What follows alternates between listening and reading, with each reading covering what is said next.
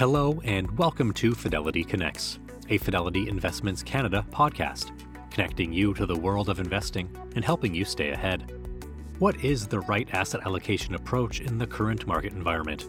Where are the investment opportunities in the Canadian and U.S. markets in the coming months? To answer these questions and more, we're joined today by portfolio managers David Wolf and David Tulk of Fidelity's Global Asset Allocation team, who join host Pamela Ritchie. Today, David and David look at where we are in the business cycle and if inflation is more structurally entrenched than markets are accounting for. Also, what's behind the up-down markets we've seen this year, and what could be next from central banks. This podcast was recorded on August 10th, 2022. The views and opinions expressed on this podcast are those of the participants and do not necessarily reflect those of Fidelity Investments Canada ULC or its affiliates. This podcast is for informational purposes only and should not be construed as investment, tax, or legal advice. It is not an offer to sell or buy, or an endorsement, recommendation, or sponsorship of any entity or security cited. Read a fund's prospectus before investing. Funds are not guaranteed. Their values change frequently, and past performance may not be repeated. Fees, expenses, and commissions are all associated with fund investments.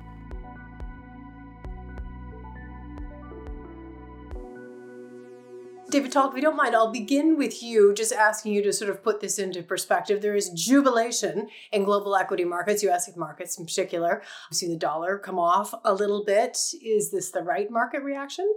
I think it's a feeling of relief, I think, on the market's part, given that we've come off a long sequence of inflation prints that have been higher than what the market had expected previously. And that raised the specter of more aggressive Fed hikes and the likely inevitability of a recession on the back of that.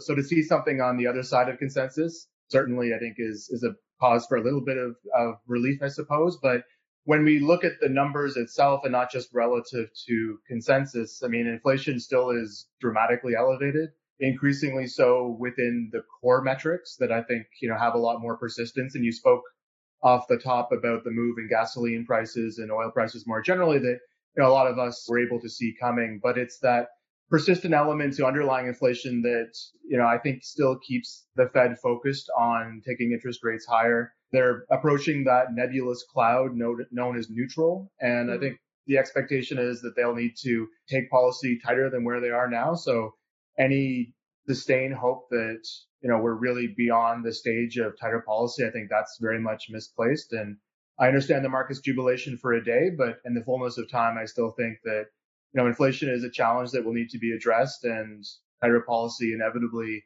will bring economies around the world to much lower levels of output. There's something, David Tulk, that's been sort of discussed, batted back and forth, this discussion of whether quantitative tightening and the extent to which can be, can you put it in terms of an extra rate hike, or how might you measure that within the markets one way or the other? Do you feel that's been accomplished in some way? Is it in the markets? Well, if you look at the response of yields, certainly since the Fed embarked on this endeavor, we have seen tightening in financial conditions through higher yields. So to some extent, I think the Fed is watching this very carefully and are trying to calibrate, the right policy response, both through what they're doing with their policy interest rate, but also through the rest of their balance sheet. But again, when you think about Fed policy or central bank policy more generally, when compared to a neutral level versus tight, it was an easy first couple of steps to take policy towards neutral. It was very obvious that the excessive accommodation that was in place before was woefully inappropriate. But, now we're in that harder to gauge part of the cycle. So the Fed will be much more responsive to how the data unfolds. And, you had CPI today, but you had non-farm payrolls just last week that sent a very different message perhaps about, underlying momentum in the economy. So, I think this is part and parcel why central banks have also stepped away from providing a lot of forward guidance, because, they're now at a point where they need to be a lot more careful and need to be much more intuitive as to how their steps influence the economy. So to give the market a lot of handholding through this period, I think that theme, is long and gone. So we're all kind of flying a little bit more blind here, but that's the fun of the game. That's the fun of the game. That's right. That's why everyone's in it here. David, for some time, and you've written about this lately, sort of economic shocks were set up to look at demand shocks, basically. And I'm curious sort of if there's a new view on that, essentially, and how you view that. And, this has been a supply shock. I mean, we've been in the midst of supply shock after supply shock. Were the models set up to catch that, really? Let me come to the question about supply shocks in sort of a roundabout way and talk about our approach with respect to modeling generally and understanding what models can do and can't do. And this really has more to do with structurally our process and how we approach asset allocation rather than sort of the specifics of what's happening right now on inflation or growth or interest rates or what have you. So when we think about models, everybody in this business has models. Everybody thinks their models are really good, and a lot of the models are really good, but everybody thinks their models are unique and special and can drive out performance, and that's not true. And the reason it's not true is everybody has the same data, everybody has the same techniques, everybody has the same type of smart people who put the models together. And if everybody is crafting the same sort of models, and David and I have been buy side, sell side, public sector, we've seen, the models all tend to be similar. And if everybody's using the same model, everybody's going to perform the same and it's going to be well discounted. And you're not going to get the differentiation on performance that you think you're going to have because you have a special model, which you don't. So we use a lot of modeling. We do think it's a useful exercise. We think it's a very important thing to anchor our process and the kind of structure as well as the active allocation that we have in the funds. But really what we're doing in terms of trying to outperform and our active allocation tilts is understanding where the models are going to be wrong. Because models are always wrong. They're models. They're limited by, in particular, the one history that we have and the 40, 56 years of data that's in there. And, new stuff happens, different stuff happens. And by having a real good understanding of what the models can catch and what they can't catch, we have the opportunity to actually add to performance by picking off the models because they're not going to be able to see necessarily what actually is going to happen. And so circling back around, Pamela, to the point about supply shocks. So as you know, and as we talked about, I think on this very webcast a year ago, we had been quite aggressively positioned for an increase in inflation in an environment where transitory was the word of the day. Very few people were giving credit to the fact that inflation was likely to go up and stay up. You were. We were. And the reason we were is exactly this modeling point, which is all of the models that are used to forecast inflation, including among the central banks, they basically took all the supply curves out of their model. Because all you've had for the last 30 years are demand shocks.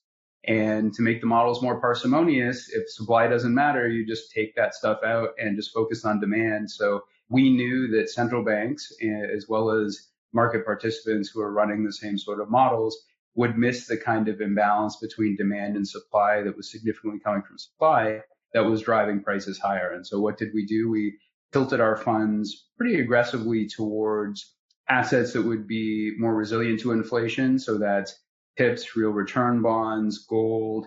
We held a bit more Canada than we usually do with its commodity linkage. We trim back our equity risk as well as our duration in anticipation of the fact that eventually, and it actually happened sooner than we thought, central banks were going to get their backs up and have to deal with this inflation, even if their models didn't really understand where it was coming from. And that helped us outperform. So all to say, and I know that was a long answer, but all to say that, models are a really important part of what all of us do, but the route to outperformance is not to rely on models that you think are unique but aren't, but actually to understand what models everyone is using and see how you can position to take advantage of the weaknesses that those models have. It's fascinating. And it's fascinating sort of going back over the past year, as you say, to sort of look at what you were looking at. David Tolk, maybe just to sort of fold into that overall discussion, what has a bit of a persistent undershooting of inflation from central banks meant, actually? I mean, I know it's sort of an obvious question at this point. Many will say the Fed is behind, but what else do you see there? Yeah, I mean, definitely central banks, have been behind the curve through this. And I think they can be forgiven in the initial stage of the pandemic. I mean, if we go back through financial history, when we see these type of shocks, both on the demand side and on the supply side, the history books will suggest, you need to go big. And we saw that coordinated not just from central banks, but also from fiscal policy. So, in contrast to the very grinding recovery, for instance, from 2008, where you didn't really have a full fiscal engagement, you had both barrels of policy firing at the same time, and it proved to be, extremely effective at that point. So, that I think when we were working through the COVID early stages, and we weren't sure exactly how persistent the shock would be, that was the appropriate policy response. But I think as things became clear that, the nature of the shock on the demand side could potentially be fixed as economies reopen and as folks re-engage with their wider world, but that the supply side, and it's not just, supply chains and some of the very sort of COVID specific issues here, it was really, a fundamental imbalance between the demand and supply of labor. So that's another type of really persistent shock that central bank models have evolved to view as responding pretty quickly. Supply side responses can be very quickly. And when it doesn't respond very quickly, then you see that persistence in the inflation story that needs to be, resolved with higher wages, where, you can still see shortages of labor even if you pay people more, because you have to get, above a reservation wage that conceivably is higher. So it's those kind of issues that, central banks felt that they had a grasp on, realized they didn't. And, that's why we're seeing the form of aggressive rate hikes now, where the old adage was that, monetary policy can take the elevator down, namely large cuts, but always takes the escalator up. Now that whole adage has been flipped on its head, where central banks are now trying to catch up by taking the elevator up. But, again, as we enter that cloud of neutral right now, where it's a lot more ambiguous as to, the tightening that will happen and how interest rate sensitive economies around the world are, I think that's where it's going to get a lot more interesting. Let me just add on there, because my colleague is both generous and polite, and maybe a little less so myself. And the central banks messed up, and their job was inflation, and they didn't do their jobs. They relied on models that were incorrect, and notwithstanding the fact that allowed us to add some performance in our funds, from a public policy view, it's a big mistake. And now they have to fix it. And that's why, as DT just mentioned, they're having to take the elevator up and really tighten a lot more aggressively than anything that we've seen over the past, really 30 years since 1994. We're talking, sorry, go ahead. No, please go ahead. Well, I just sort of wanted to go into the weeds of the recession that we're sort of all talking about right now, based on what you're saying. What has this made for the likelihood of a recession one way or the other? The likelihood of recession, in my view, is quite high. It's quite a bit higher in Canada than it is in the US, and we can get to that momentarily. But basically what's happening, as I mentioned, is the central banks are trying to catch up after having let inflation get away from them. And, as DT mentioned, they can be forgiven to some degree. And it's not clear that if they had seen the inflation coming, they would have really been able to do much more about it, given how much supply shocks really contributed to this. But they would have gotten started earlier, and they could be gentler. And now that they've been, late to the game, so to speak, they have to catch up. And that's why you're seeing the aggressiveness of tightening. And given where inflation and given where the economy is and how tight the labor market is, how high activity is, central banks, even if they don't want to, and certainly they don't want to say this publicly, they actually need to cause a recession, i.e. they need to reintroduce some slack to the economy in order to get inflation back down and get it closer to target. And obviously right now, even though we had a downside surprise today, we're very far away from target. So the recession that everybody is worried about, say, Fed is never going to do that, Bank of Canada is never going to do that. A recession at this point, again, this may not be the way they publicly talk about it, but it actually is more of a feature than a bug, in the sense that if you want to get inflation down, you need slack in the economy. And the only way to get slack in the economy is if it undershoots its potential growth rate. And potential growth is very low. And so you probably have to get negative numbers to get that slack in.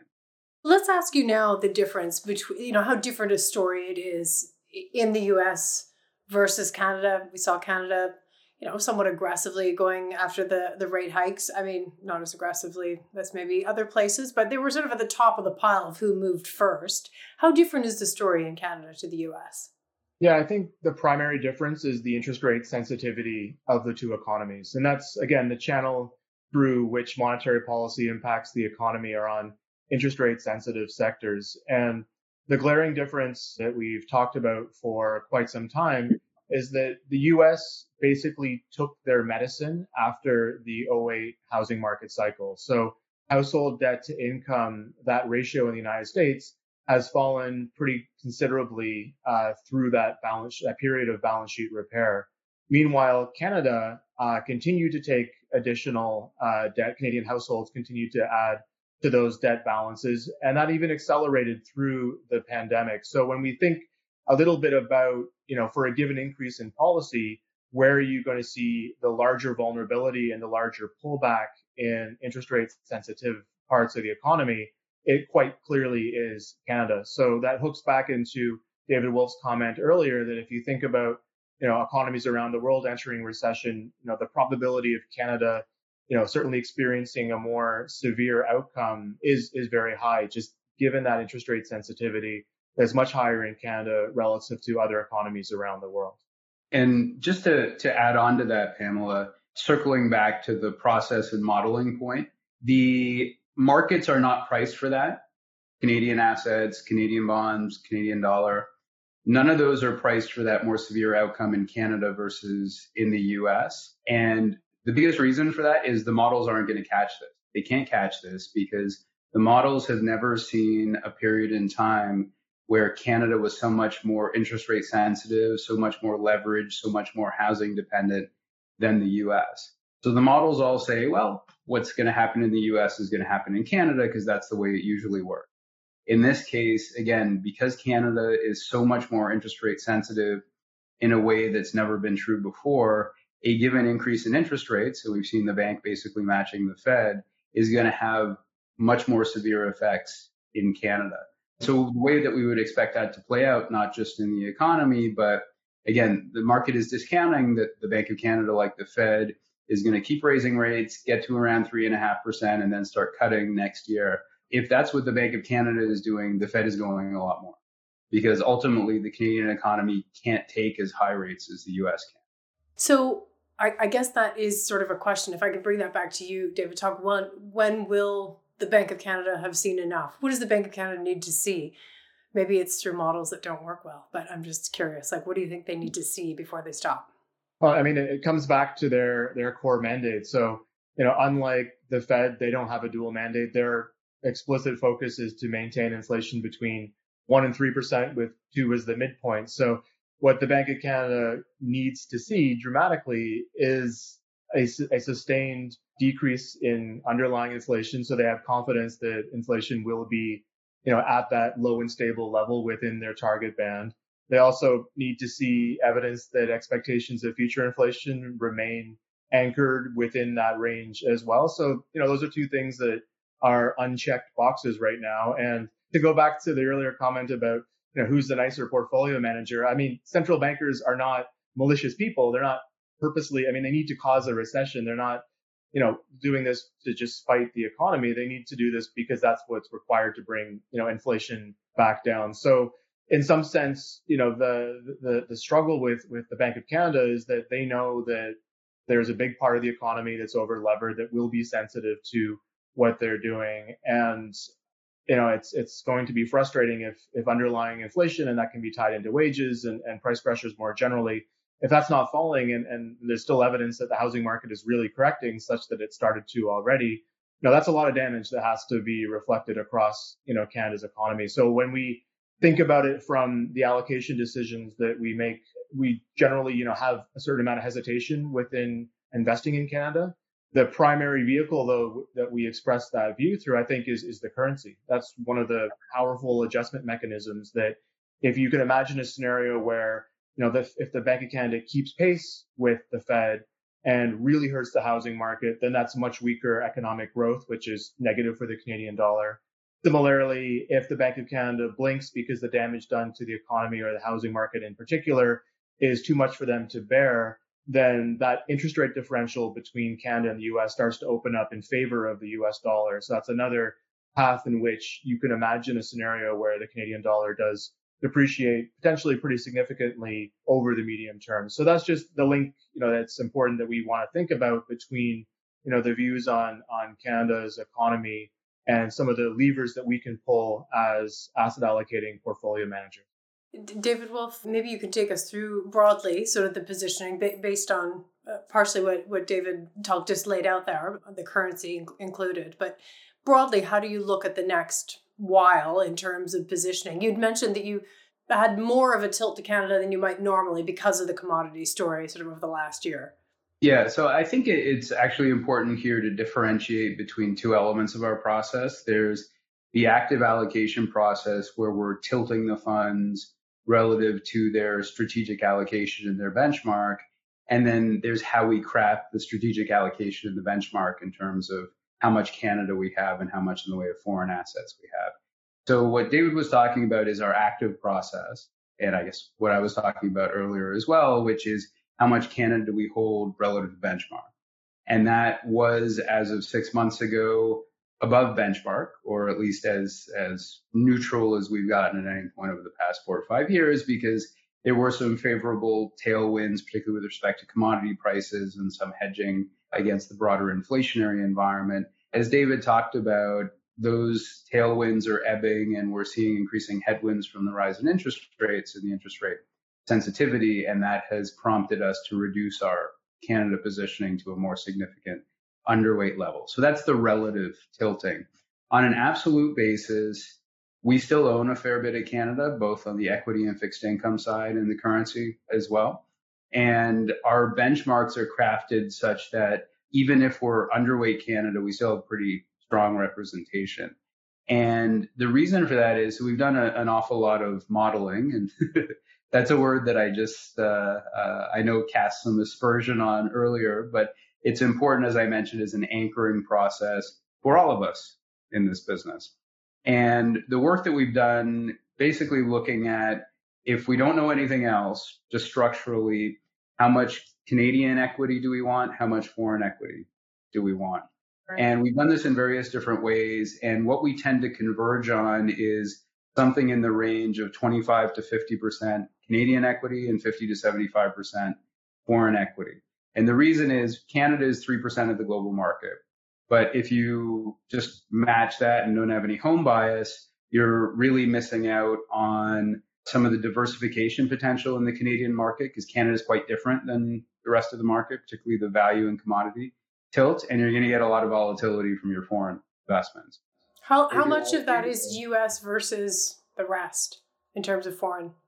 So we tend to benchmark it in a market cap weighted way. So the non-Canadian will be roughly half U.S. and the remainder between Europe, Japan, and emerging markets. But to complete the thought, if you have full Canadian exposure, you're obviously only exposed to 3% of the global market. You're not taking advantage of diversification and return opportunities elsewhere. So somewhere in the middle conceptually seems right. And quantitatively, again, we end up somewhere close to 40% Canada and 60% foreign. So when we're talking about being underweight Canada, it's underweight relative to that split. But relative to the global market basket, we retain, and I think it's important to retain, some degree of home bias and a fair bit of exposure to Canada.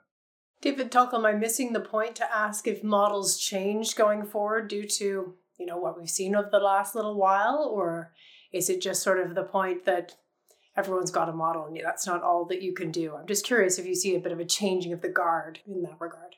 Yeah, I mean, models will grow and learn, and every new data point is something that models can incorporate and improve upon. And that's all well and good if everything is a repeated process with well-defined parameters. But, we've seen some pretty unique events over the last couple of years, whether that's, a global pandemic or the policy response in terms of really unorthodox programs and steps taken by central banks. So as long as we're coloring outside the lines, you're going to find that those traditional models that are premised on, a relatively benign period of history prior to what we've experienced, we'll be missing a lot of what's going on. So I know there are many people working behind the scenes to try to improve the modeling process, but predicting the future is hard, and predicting the nature of the shocks that we're going to encounter is even more difficult. So, there's always going to be scope, I think, for us to examine where markets are vulnerable and take our positioning decisions accordingly to try to exploit that mismatch between,